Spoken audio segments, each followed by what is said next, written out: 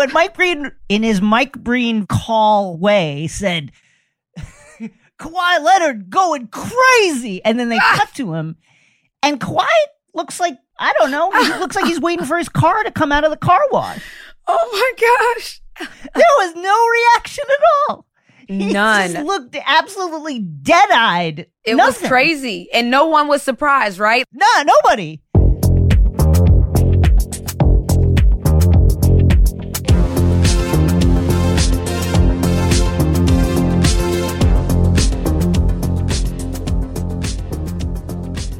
NBA Conference Finals continue, hoping for a long series. The Bucks certainly look like they have taken control of the series, sorry, Renee, from the Hawks after a playoff career high from Chris Middleton. And the Suns are gunning for their first finals appearance since 92-93. First, Renee, we must speak about the Hawks. Oh, God. What is your level of concern right now after Chris Middleton's career game and the Bucks taking a 2-1 lead in the series? Well, my level of concern about Chris Middleton and the Bucks are not very high. My real level of concern, I'm not too much worried about that. My real level of concern is that the Hawks just released a statement saying that Trae Young's MRI came back with a bone bruise on his right foot.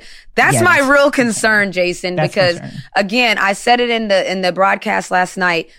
No one's figured out how to guard Trae. Everyone's thought they figured out how to guard Trae, and then he drops a 40-piece nugget. So it's like you have a game, and he might not have guarding Trae and Trae missing shots are two different things. So do you know Trae's shot charts and what shots were open? That's the thing. So Coach Nate McMillan talked about it in the fourth quarter. Bogey had 2 wide open threes in the fourth quarter. Trae had 2 wide open threes in the fourth quarter. Whether or not they make or miss doesn't mean people know how to guard them. So Trae talked about it in his presser last night. He said, look, I had a terrible game too. I couldn't make a shot. I'm an athlete that breaks down the game film. We talked about it when your Knicks were playing. Making or missing shots doesn't mean somebody's guarding someone correctly. That means that they're making or missing shots. I agree with that. Listen, the Hawks certainly in game 2, which was a blowout win for the Bucks, just missed a lot of shots that they would have made. That said, you know, the defense isn't, let me give the Bucks credit. Yeah. Coach Bud gets criticized all the time. He never makes adjustments, and they tweaked the defense. They made Trae see bodies in that game. Now, I'm not saying why the Hawks missed a lot of shots, but they did tweak it. They did, and this is survival of the healthiest. We know this.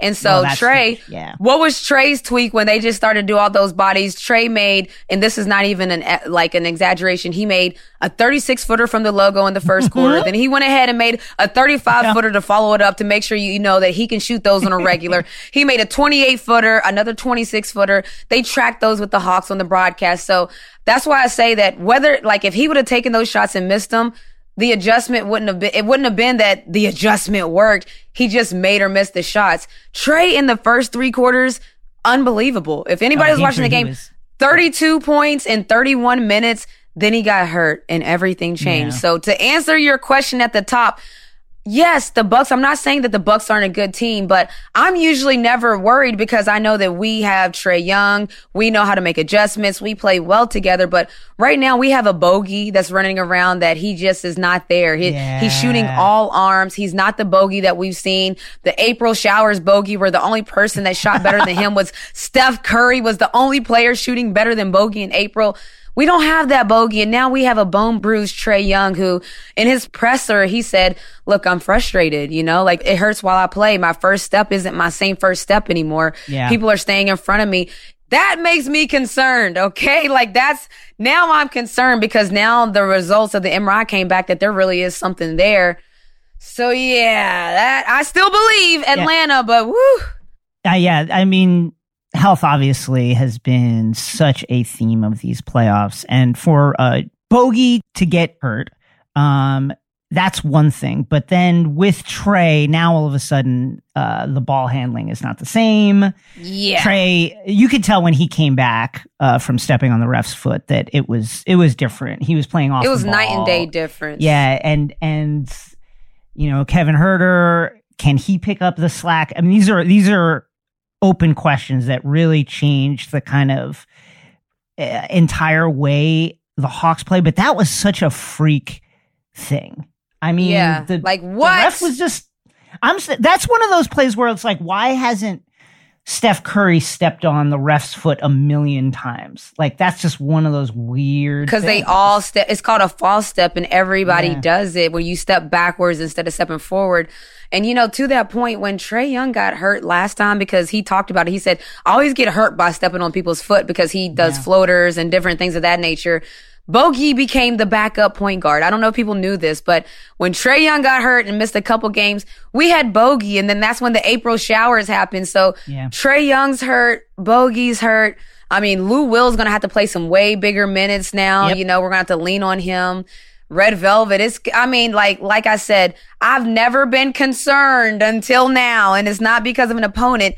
It's about health. I mean, we've seen that take down the best of the best teams. Look at the Nets. Let me ask you this. So the Hawks fans have been counting out Giannis's free throw time, and they've been doing it, much the same way the Nets fans were doing. And of course, the NBA told the Nets team to stop putting the shot clock up on the jumbo. Oh my gosh. And it was reported that the Hawks, the coaching staff, front office, were annoyed, certainly with the NBA, that like this rule apparently doesn't count. It hasn't really played a role in the Bucks taking control of the series. At the same time, it's like, is this a rule or not? Here's my annoyance with this. There might come a point in this series where Giannis going over the allotted 10 seconds actually does matter in the course of this series. Is this a rule or is this not a freaking rule? Like, I'm so annoyed by this. It is a real live rule. I mean, like the NBA, when they put out their statement, they acknowledged that they had messed up and missed it one time when it was more than 10 seconds. So it's clearly a rule that's in the rule books that's basically not being enforced. Probably because the referees, during a free throw, they probably take their little break. They get their mind together. They catch their breath. They need to start counting, okay? Because to your point, of course, these games are so close, all of them. It's not like these games are, of course, there's a blowout here or there, but these are games by 1 to 2 point margins. Yeah, we want, especially for a player like that, where we saw what Haka Ben did, in the last series with Ben Simmons. He didn't even shoot a shot in the fourth quarter. So imagine if now you're starting to get violations if you're Giannis, and now the rule is starting to be called, and now they have to sit you. Giannis said himself, shouts to Chris Middleton, by the way, because I had to yell at him on the broadcast. I say, calm down, Chris. I'll say it again. Calm down, Chris. We liked you, okay? Like, you don't have to do all that. But Giannis basically was like, yeah, I don't mind Chris being the man in the fourth quarter. That's a 2-time MVP saying that, by the way. So that was pretty interesting to me. Did you see when there was a moment late in the game, Middleton was hot on his run, and he called a timeout rather than throw it to Giannis and have Giannis potentially get fouled because that was like the only pass he could make. Business decision. I gotta say, I can't remember the last time I saw a team where the best player was not the best player for the entire game. Giannis, obviously, in the open court and as a athletic marvel who pulls down rebounds, goes the length of the floor, gets into his spin move and just attacks the basket. He's incredible. But down the stretch of games, it's obvious. Like, Middleton can get his own shot in the half court. That's who they go to. Have you ever seen anything like this where it's like this two-pronged approach where you have a 2-time MVP, an MVP level player who for 3/4 of the game is essentially the guy. And then in the fourth quarter, when everything grinds down, you turned it over to a completely different player. I don't know that I've ever seen that before. I don't know. And that, to me, that's crazy because this is a 2-time MVP. I just keep saying that because 2-time MVP. If you're the most valuable player of the entire National Basketball Association and on your own team, twice, and on your own team, you are not the man in the fourth quarter. I just, like, my mind has a really hard time processing it. Like, I keep trying to process it. It's like that meme with numbers flying around. I'm like, I'm trying to make sense of it, because even as he's talking out loud at the press conference and they're saying it, they're acknowledging it. Yeah, Chris Middleton's the man for the fourth quarter. He literally said it. And he said, when Chris Middleton retires, that'll be the saddest day of my career. I just, like, my mind explodes. I just can't even believe it, because it's like, wow, this is like, when you get MVP, first of all, people need to understand how hard that is to do with the players. And it's hard to make all-star. You know, every year we talk about all-star snubs. This guy was MVP, and, like, when it matters most, we know the fourth quarter, when it matters most, the ball can't be in his hands. He is a 2-time MVP. Forget, like, yes, winning the MVP one time is really, really hard. Really hard. Winning multiple MVPs is like, that's a short. Here's the list. Kareem with 6. Bill Russell and Michael Jordan with 5. Wilt and LeBron James with 4. Moses Malone, Larry Bird, Magic Johnson with 3. Bob Pettit of the old St. Louis Hawks, Karl Malone, Tim Duncan, Steve Nash, Steph Curry, and Giannis with 2. That's an elite group. That's a handful of players across the breadth of the NBA. And the only person on this list who you would say is not the best player on his own team during stretches of games is Giannis. It's wild. So let me ask you something, Jason. When you go through that MVP list and you look at those players, do any of them have a glaring weakness? That's why it's so interesting to me. Yeah. I mean, who would you say has, like, such a glaring weakness? Wilt famously struggled with his free throws, but it was a completely different game then. I was going to say disregard the old school versus the new school in a sense of. Yeah, you can't do that, right. But the point I'm trying to make is that, like, when you're the most valuable player of the entire league, that means that obviously your numbers were there, you were the best player. But I just find it hard to understand that a 2-time MVP candidate, they don't want the ball. Chris Middleton would rather call a timeout than give a 2-time MVP the ball? Yes. Oh, my gosh. I mean, Tim Duncan notably struggled for stretches. I think he has a career free throw shooting percentage of just under 70, but that's, again, like, leaps better than Giannis at shooting. I've really never seen anything like it. It's really unique, and is, again, a 2-time, not all-star, not all NBA. Right. A 2-time MVP. Wow. You know, you said something that triggered my mind about free throws. Paul George has really received a lot of criticism.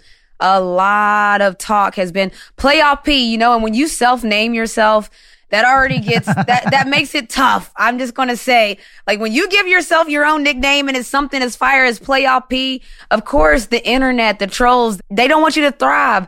But the reality is Paul George has struggled late in the game at the free throw line. Now, we've seen this a lot. Ben Simmons, Giannis, Paul George. Like, if you're a superstar, is it just a part of the contract? If we're paying you X $1 million, are you supposed to make it? I mean, look, I miss free throws too. I get it. But when you're on this level, like, what are your thoughts on that? I mean, I think it's interesting because so much of the way we talk about sports is like a relitigation of these, like, established legacies. Players like Giannis or KD, what KD did in Game 5 against the Bucks.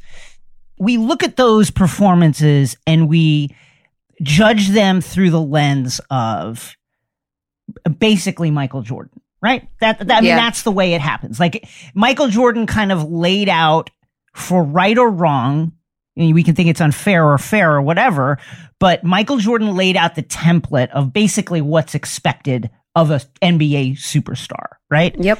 You guard the best guy, you take all the big shots, and you have a very short memory when it comes to your own failures, and you come through when it matters. And you want that moment. You invite the pressure. You don't run from the smoke, you run toward the smoke. Yeah. And so it is, in that sense, part of what we're saying about Giannis when we're like, wow, look at this, is basically Michael would never have done this, you know, and that's fairly unfairly, that is the case. We look at these players through the lens of the greatness established by Jordan. We do it with LeBron too. When, LeBron early in his career, when he was passing to open guys, we were like, well, why are you doing that? I mean, it was obvious. Yeah, and he's a pass first player. Yeah. And we still did that comparison.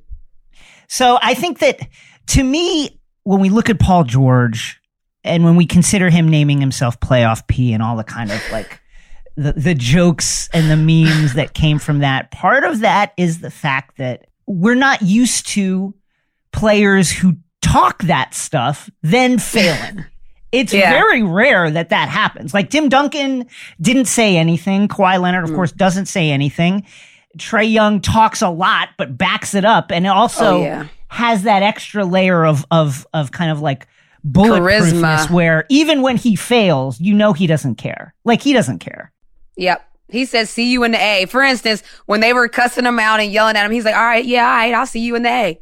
Yeah, he doesn't care. He could airball 5 straight big threes, and I guarantee you he doesn't care. Facts. But there is something like, on the one hand, like compelling and vulnerable about like Paul George, a guy who you can tell really wants to be great. Yeah. And has been open about his own struggles with that pressure and with mental health. That kind of struggle is fascinating under the glare created by this like template of Michael Jordan's greatness. It's just really interesting to view the some of the stars that we have, the young stars and the current stars, not LeBron stars, I should say, that we have in the league right now through that lens. No, you said something interesting because Michael Jordan set the bar higher than a lot of superstars are reaching, in a sense of, how often do you see the best player guard the best player? A lot of people were upset in the Bucks Nets series because they were like, why isn't Giannis guarding KD? He's in the press conference saying that KD's one of the best players to ever play the game. And so that doesn't even happen. You might see them match up when it's like crunch time and the minutes matter, but Michael and them really were guarding the other team's best players and then dropping a gazillion points on the other end. So I just wanted to say that is different. But the Paul George's thing, that's interesting because I think you're right. And you know what? This is where branding and everything. I remember Paul George released some playoff shoes, some PlayStation type of shoes where... The PlayStation, yeah, those were cool, actually. I like those. Were cool. And so there was this whole playoff PlayStation P. It was like... I could see how the brand got all mixed into where it became Playoff P. But to your point, if you talk about it, oh my gosh, with the internet these days, the internet will not let you forget anything. Like nothing. No. That's it. No. And he talked about it, and now this is happening. He's just a very compelling player to me because in a sense, he can't win. It's like when he bricks 2 crucial free throws, 100%, like we're going to see those memes. We're going to see those jokes. Then when he plays well, as he has been playing well, like over the course of the series, even within that game where he missed the free throws, you really don't hear about it.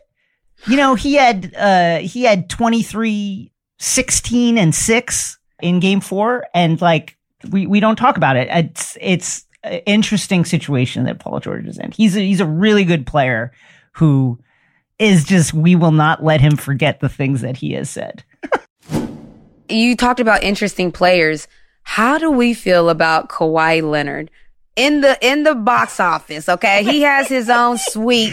Now, if this was anyone other than Kawhi Leonard, I would say, I think this is pretty unacceptable because even though you're not playing, get your swaggiest outfit, get on the sidelines, talk to your teammates, be there, be vocal, be present. But we all know Kawhi Leonard and his personality type.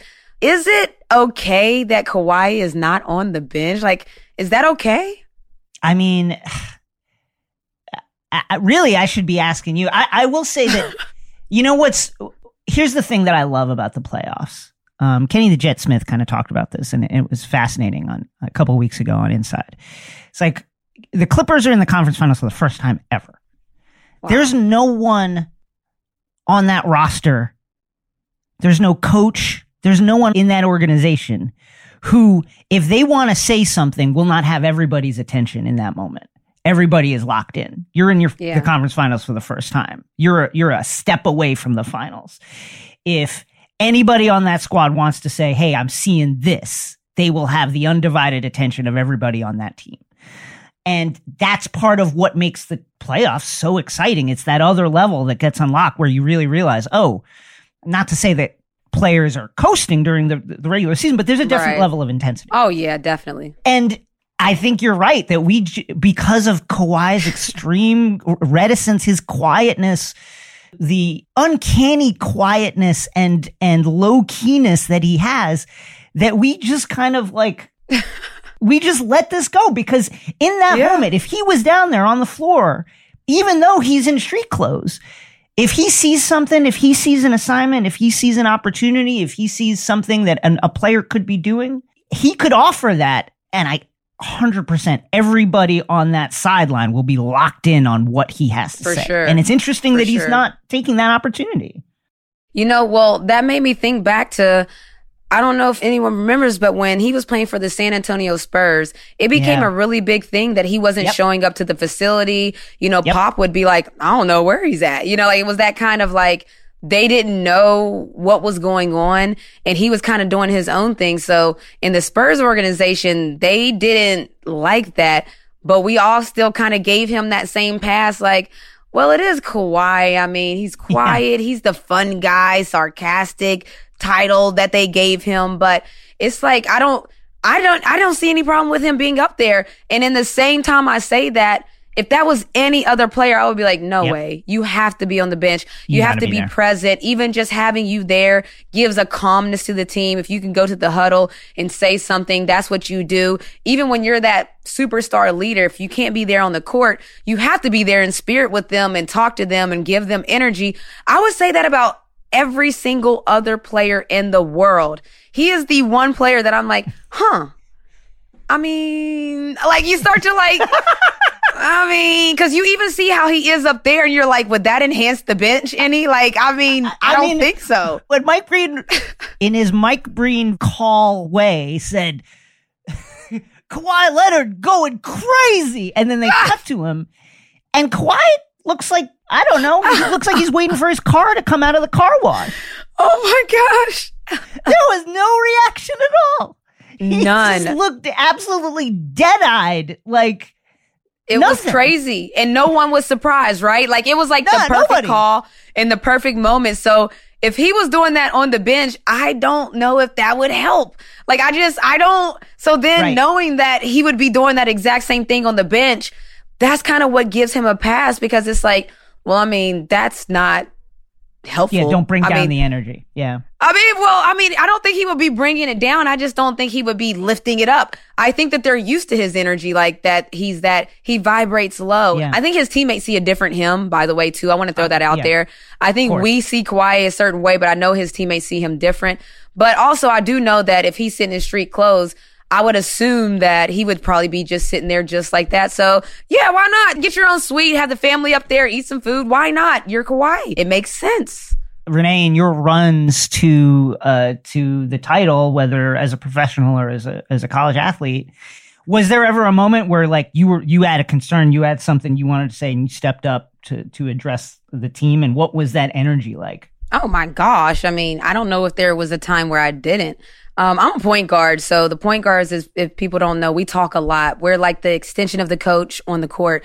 And so that's why it popped in my mind. Like, imagine if Kawhi was a point guard, or imagine if, I don't know. You know what I mean? Work. Like that would have to be a down. He couldn't be in the suites then. He would have to be down there. But no, I mean, there was plenty of times where, if you know the temperature of your team, I can tell in warm-ups if our team doesn't have it or if our team ain't right. Like in warm-ups, I feel like our energy is off, I do a temperature check. I'm like, oh, are we good? Like, is everybody good? Cause we got a game to play and we ain't trying to get embarrassed. Like I'ma just say it. I'm gonna be like, we done missed 3 layups in warm-ups. Nobody's guarding us. How are we gonna make it in the game? Like, snap into it, get into it. Like, I would say that, no doubt.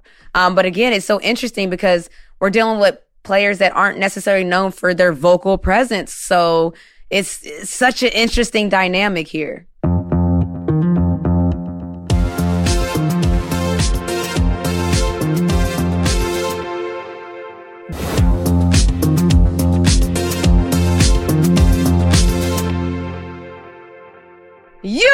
him as a host of sports journalists from places like ESPN, CNN, and the LA Times. His new podcast, Life Out Loud, aims to preserve the history of the LGBTQ community. It's available now wherever you get your podcast. LZ, welcome to Take Line. Thank you so much for having me. I'm so excited, especially since I know we're going to spend half the podcast breaking down what's in your spot right now. Oh, my goodness. We're not going to do that. Just look at it as a whole. Listen, I wanted to talk to you about some things because in terms of sports and how it relates to the LGBTQ community, we've seen a lot of legislation get passed banning transgender athletes from competing in competition within their gender identity. Now, clearly, this is a manufactured problem because we haven't seen enough data to prove that this is needed. But how do you see sports landscape changing in reaction to these type of legislations? That's a very good question because 10 years ago, I would have said that what happens in DC and what happens on the field and what happens on airwaves are still in silos. But one thing that is definitely true post the other guy's administration is that it's almost impossible now to pull apart these pieces. That if you say, for instance, wore a Tom Brady jersey, you may be making a political affiliation statement now that you weren't making 10 years ago. So when I think about the LGBTQ people in general and these trans kids, these trans youth, specifically to your question, I don't know if professional sports or any level of sports can begin to have this conversation without also being cognizant of how this will play out politically in terms of, will so-and-so tweet about me? Will so-and-so say this on Fox News about me or CNN about me? So I think these things have always been married, Renee. It's just that they've come into a clearer focus because of social media and because of what the country went through over the past 5 years. We're seeing these kind of tensions play out not just here in this country, but internationally. Recently, German football stadiums defied UEFA, the European football organizing body, by lighting up their stadiums with pride colors.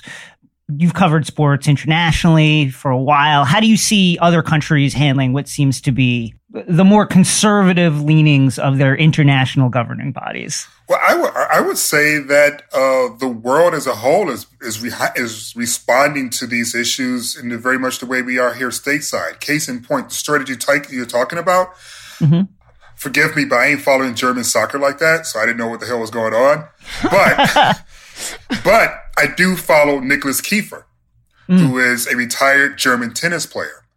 And he simply put up a rainbow flag on his Twitter feed one day.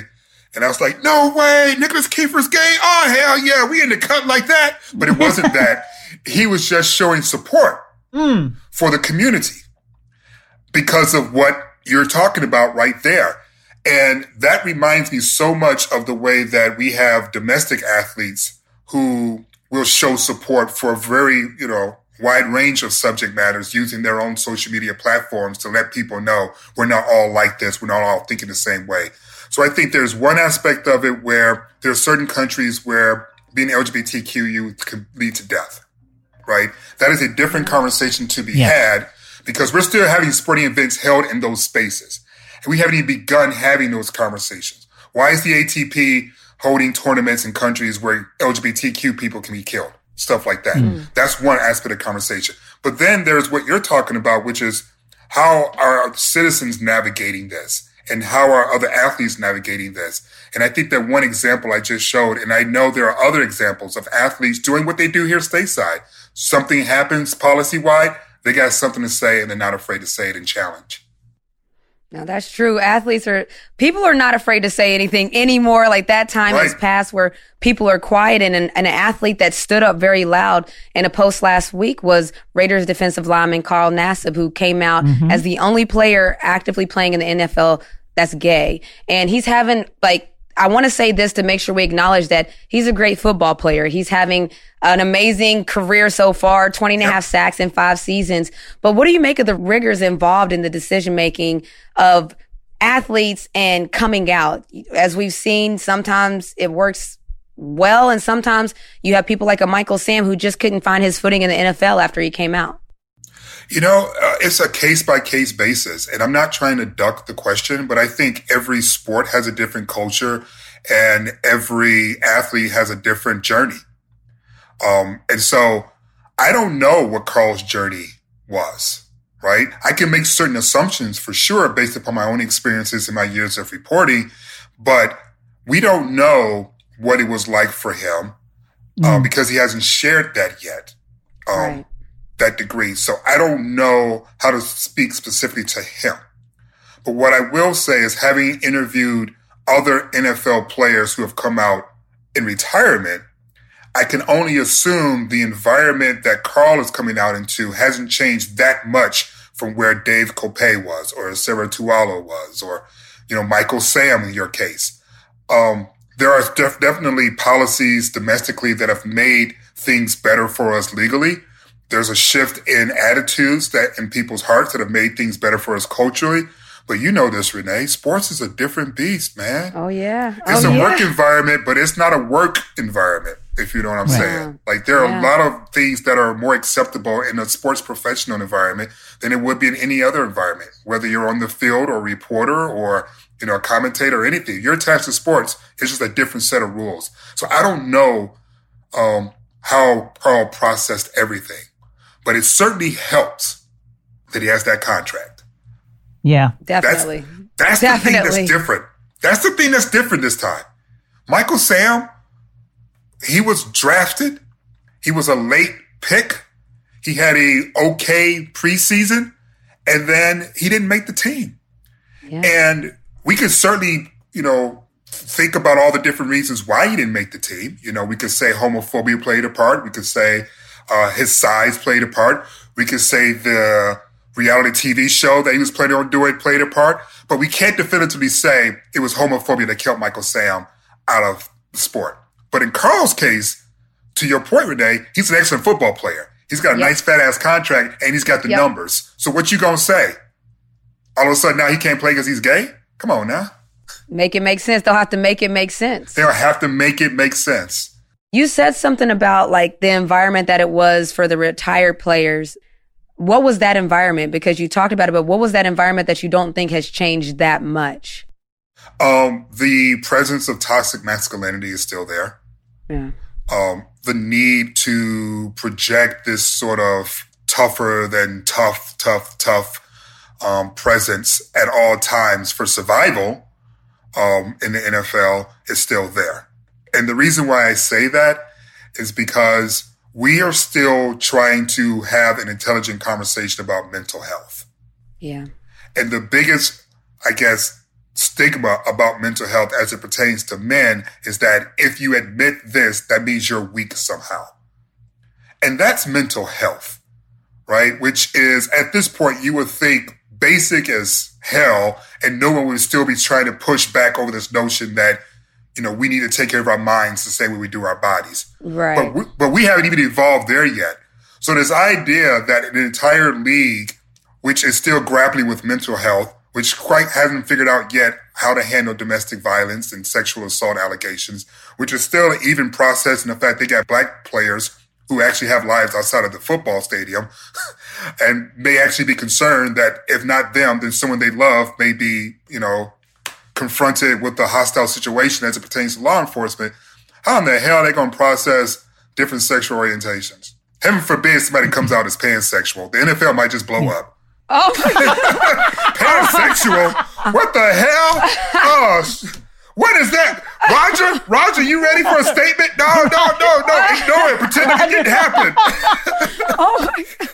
Pansexual? What? Oh my gosh. They ready. Obviously, we don't want to speculate on what it was that led Carl to feel like now is the right time. And you mentioned the presence of toxic masculinity within locker rooms. I think, what I'm getting at is some of my friends who are not like super sports people, right? Sports fans. I don't know those people.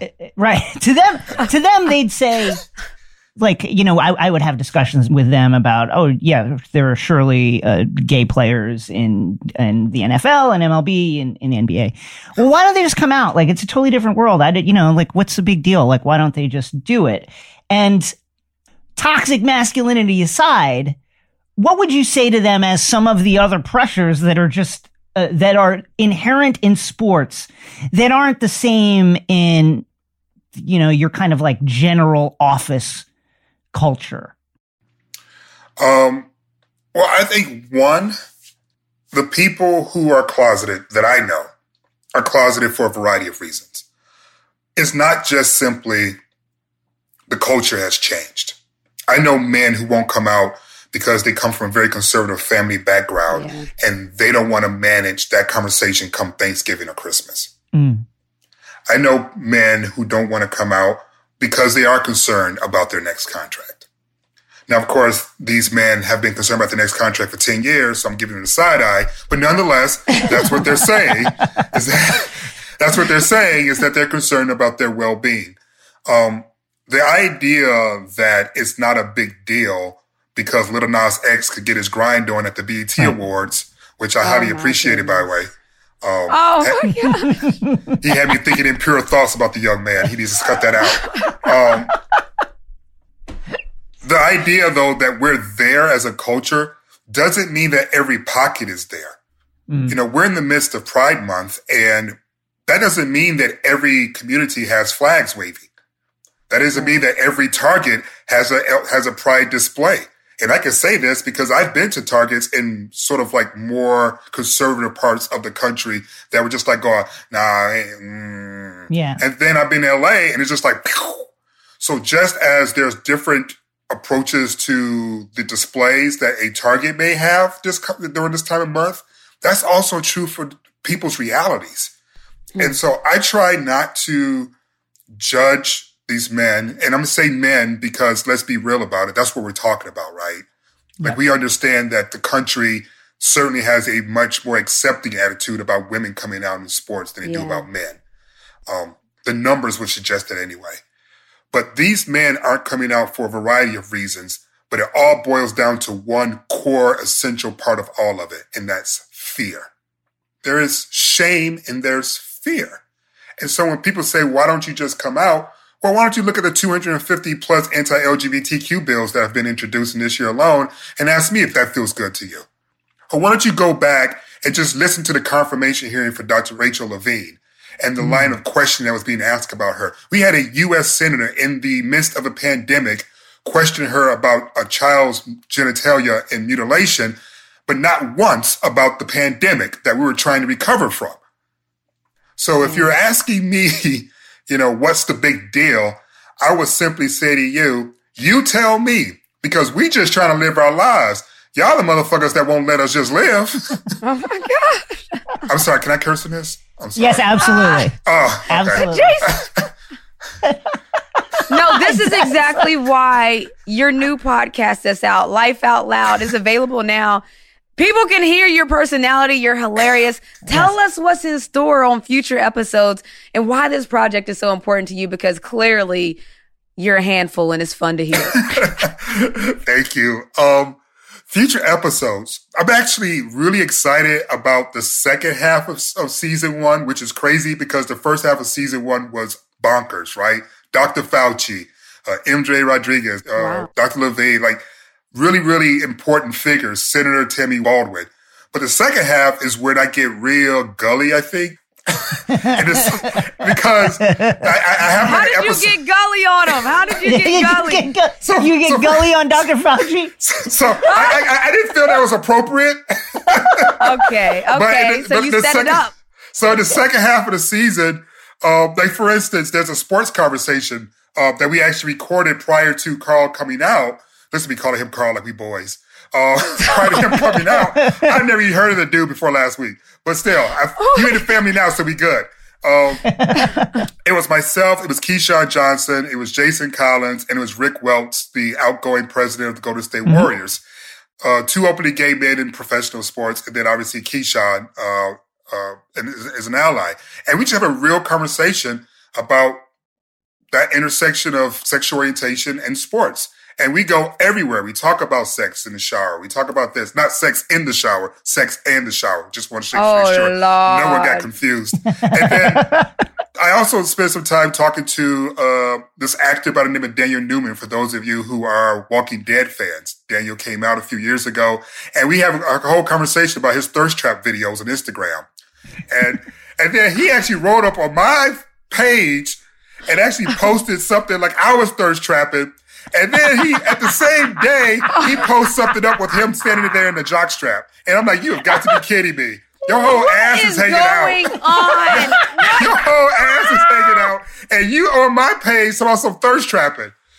So these are conversations, legitimate conversations that we have, on future episodes of the podcast. But they're meant to be fun, right? And they're meant to talk about things like the male figure and the body and why we actually squeamish about it.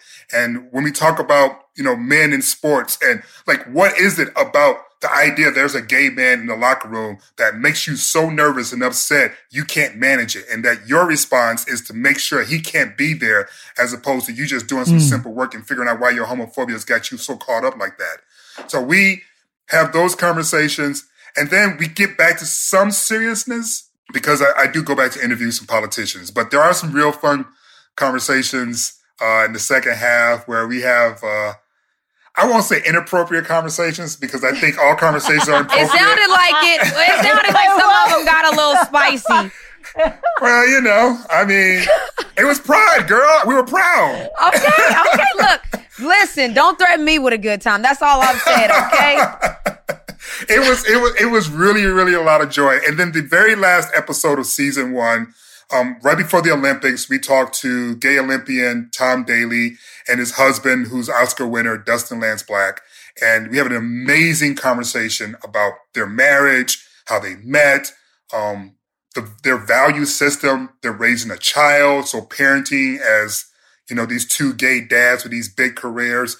And we have a lot of laughter and fun with that. So I as much as I love the first half of season 1, season 2, I think is equally, if not as joyous.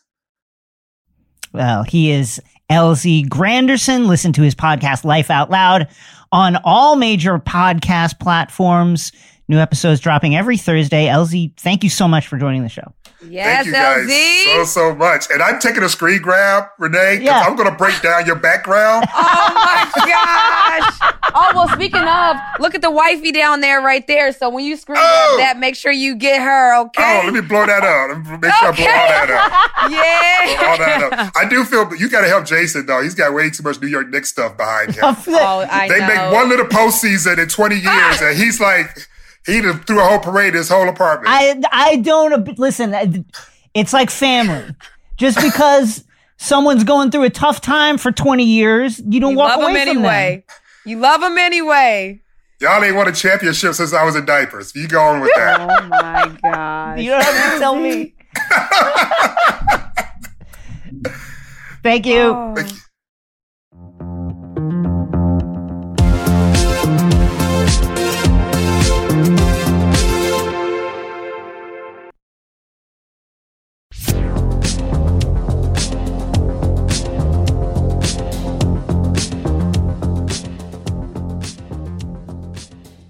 The NBA coaching world was shaken up last week with a flurry of reported moves, including Rick Carlisle returning to Indiana, Ime Udoka landing the Celtics job, Jason Kidd heading to Dallas, and Chauncey Billups. This was the story. Chauncey Billups becoming a first-time head coach in Portland. All not without controversy, of course. Now, here's the thing. He's a first-time head coach. He also received a 5-year deal. 5 years. Woo! Okay, let's talk about the Billups, Portland, Dame Lillard situation. So just to catch everybody up,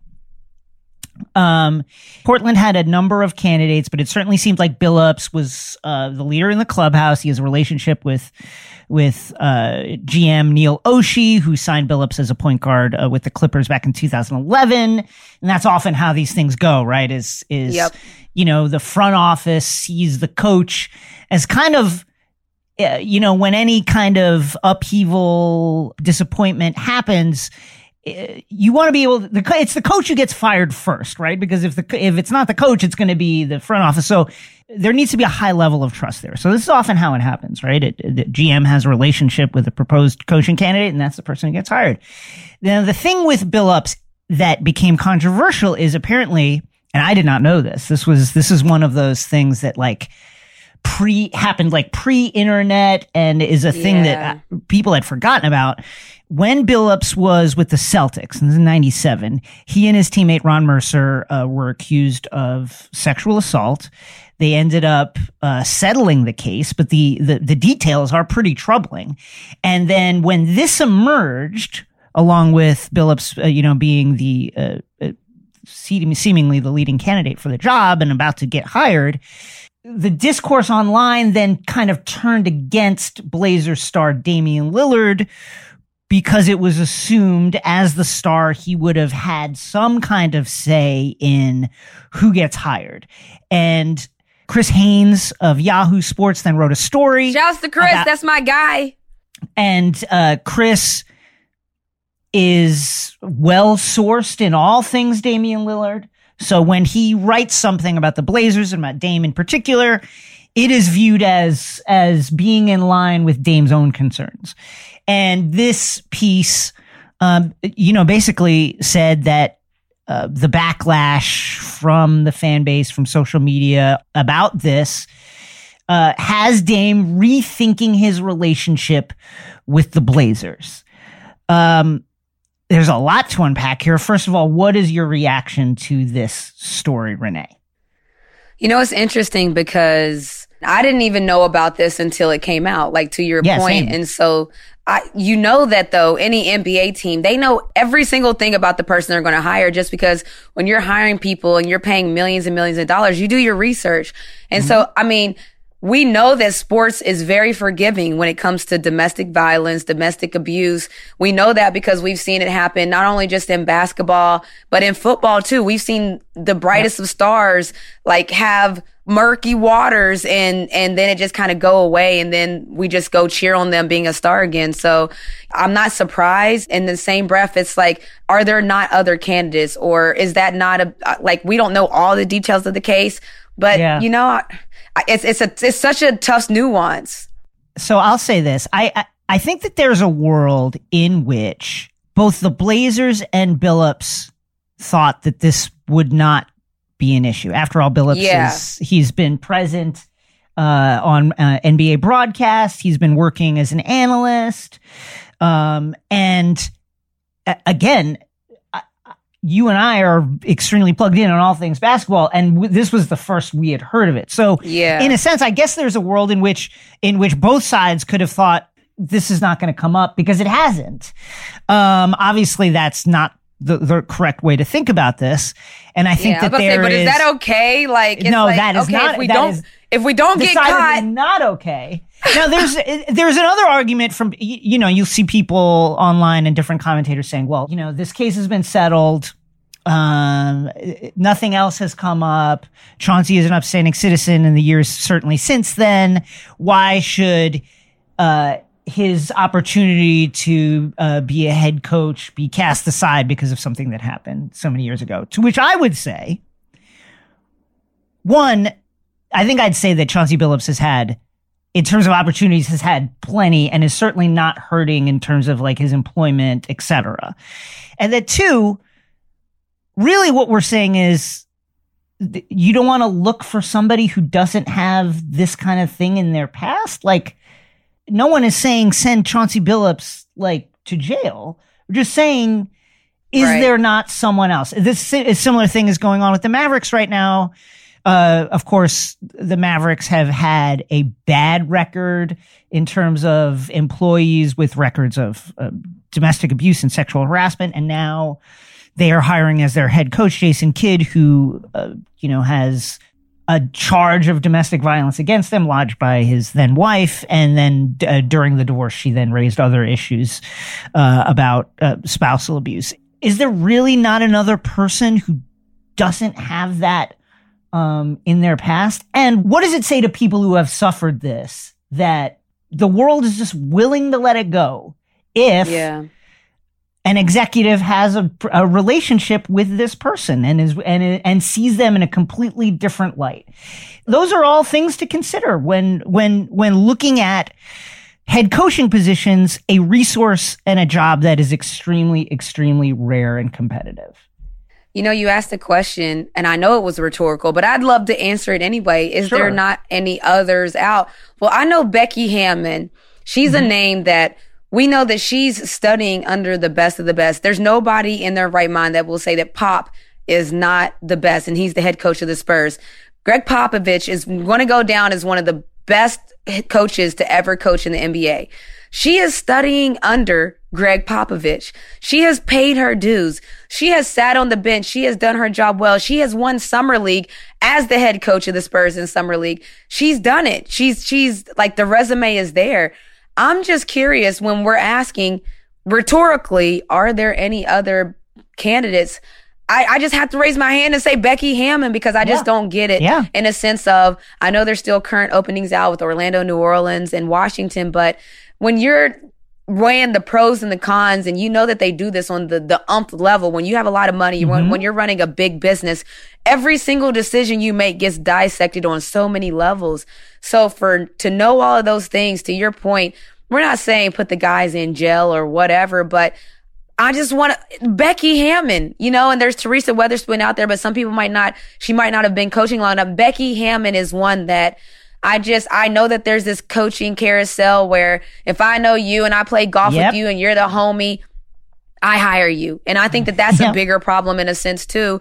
But it's you would rather have to deal with the media backlash and the fan backlash that's going on right now than maybe take a chance on a Becky Hammon. That's what's kind of crazy to me.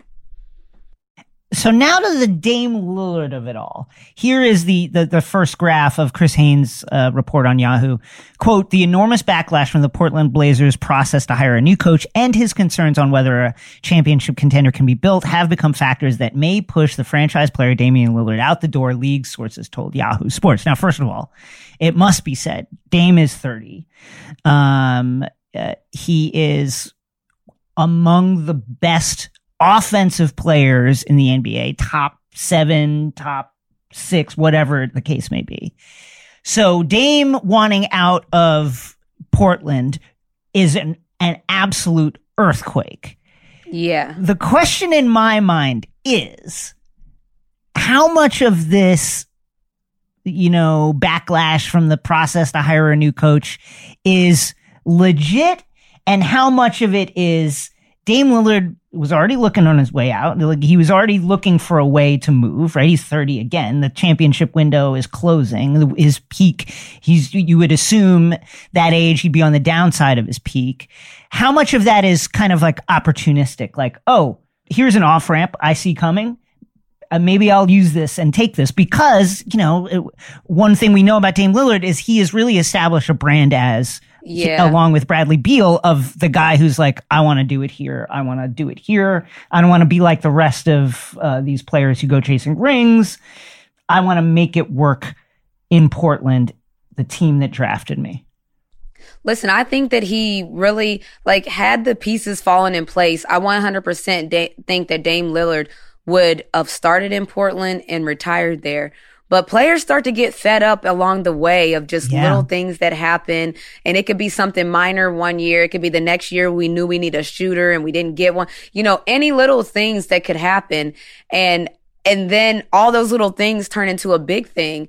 And now all of a sudden he's tweeting out people that he wants to be the coach. And let me read this tweet he said real quick, because we talked about Billups.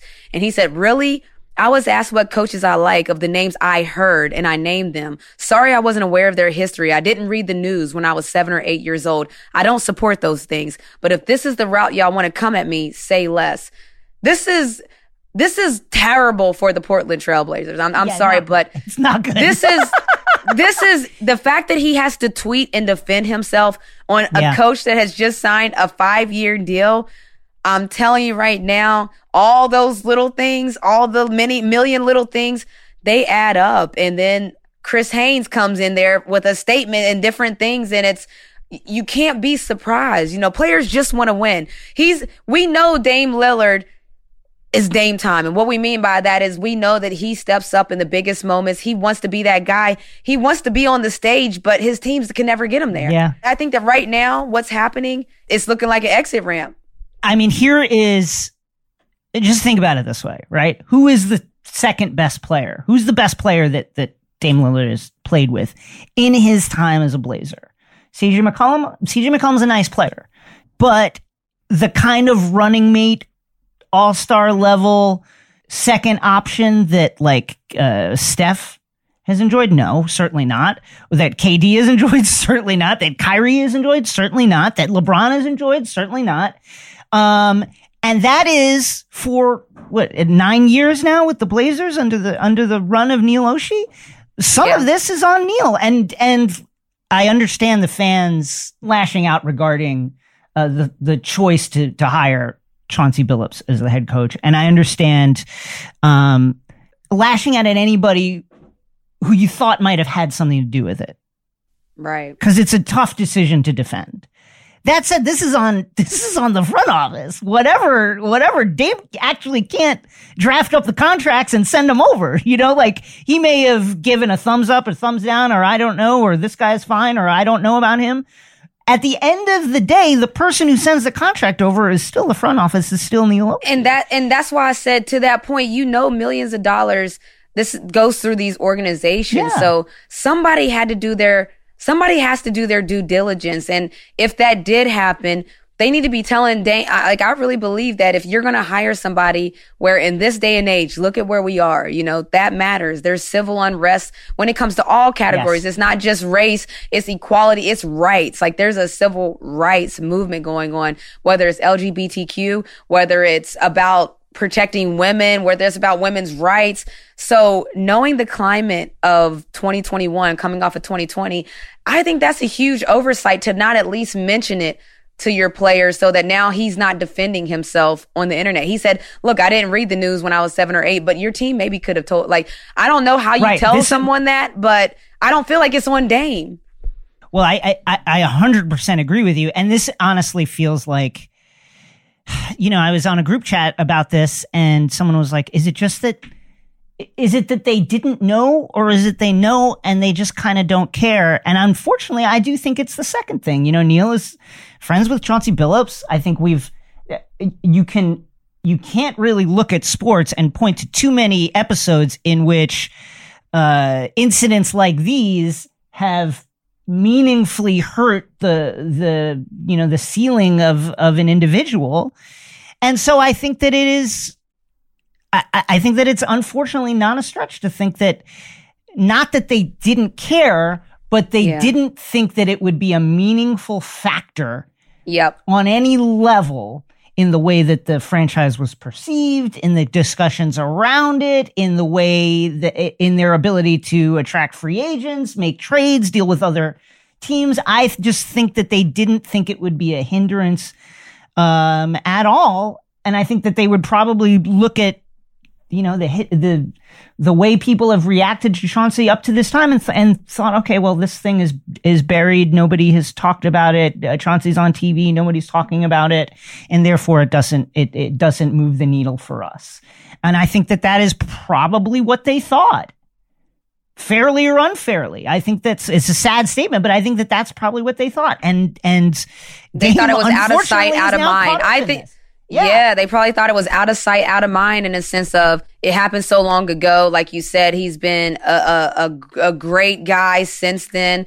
And so they probably thought, okay, we're clear here. We're in the time frame. We're good. And I guess this should be a lesson, I think, to everyone that, if it's out there, it's going to keep coming back. Like, I don't care how long ago it happened with the internet these days. We said it when it came to Paul George. They don't let anything die on the internet. It will keep resurfacing forever almost. Moutier lets it go. I don't have to tell you now. You should be a regular listener that listens every week. So when you hear that sound, you know what time it is. This is the stories that we didn't get in the show, our buzzer beaters. I'm going to start this thing out because I'm excited about my buzzer beater. So I'm excited to announce that the Renee Montgomery Foundation, which is my foundation, got real creative with the name. Woo! We're launching Renee's Runs, which is pick up for women, so that we don't have to wait 4 games in the Y to get picked up by dudes, basically. We're not having that anymore. We're changing that. So Renee's Runs is going to be pickup games every Monday and Thursday here in the A. The ladies are going to be there. They're going to ball out. And when I say ladies, I mean hoopers. We're going to have somebody on the mic, MCing. We're going to have vibes and music. So we don't need your runs anymore, okay? We got Renee's Runs, and I'm hype about it. Jason, what you got? I got the movies. I've now returned to movie theaters. I am vaccinated. Movie theaters here in LA are allowing people in at lower capacity.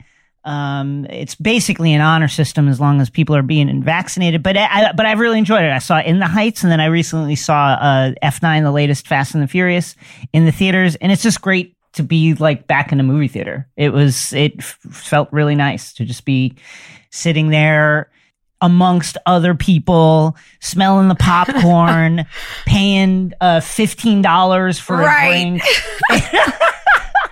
Watching the trailers, which is like you get to see the trailers that are just for the theaters. Those are the best ones. I really enjoyed it. It was great to be back. It's crazy hearing you say that because, as everyone knows, Atlanta, we've kind of been open for so long that hearing you say that, I'm like, wow, that's crazy. I mean, I've been like a next level careful. I have asthma. So I've always been like, and I'm one of these people that it's like, I think I just read too many like Armageddon, like Hunger Games books and watched too many movies. So as soon as, as soon as The Walking Dead is going on, so Jason? I was like, forget it. I went on like full bunker lockdown when this shit happened. Like I'm laughing, but we did the exact same. 35 pounds of spaghetti.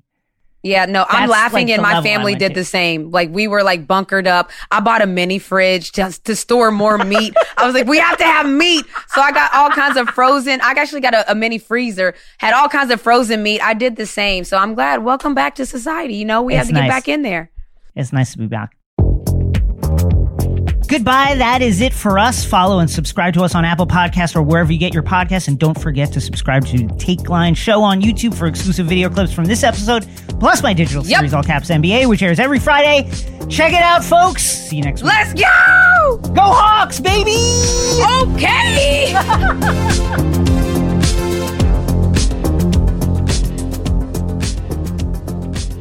Take Line is a Crooked Media production.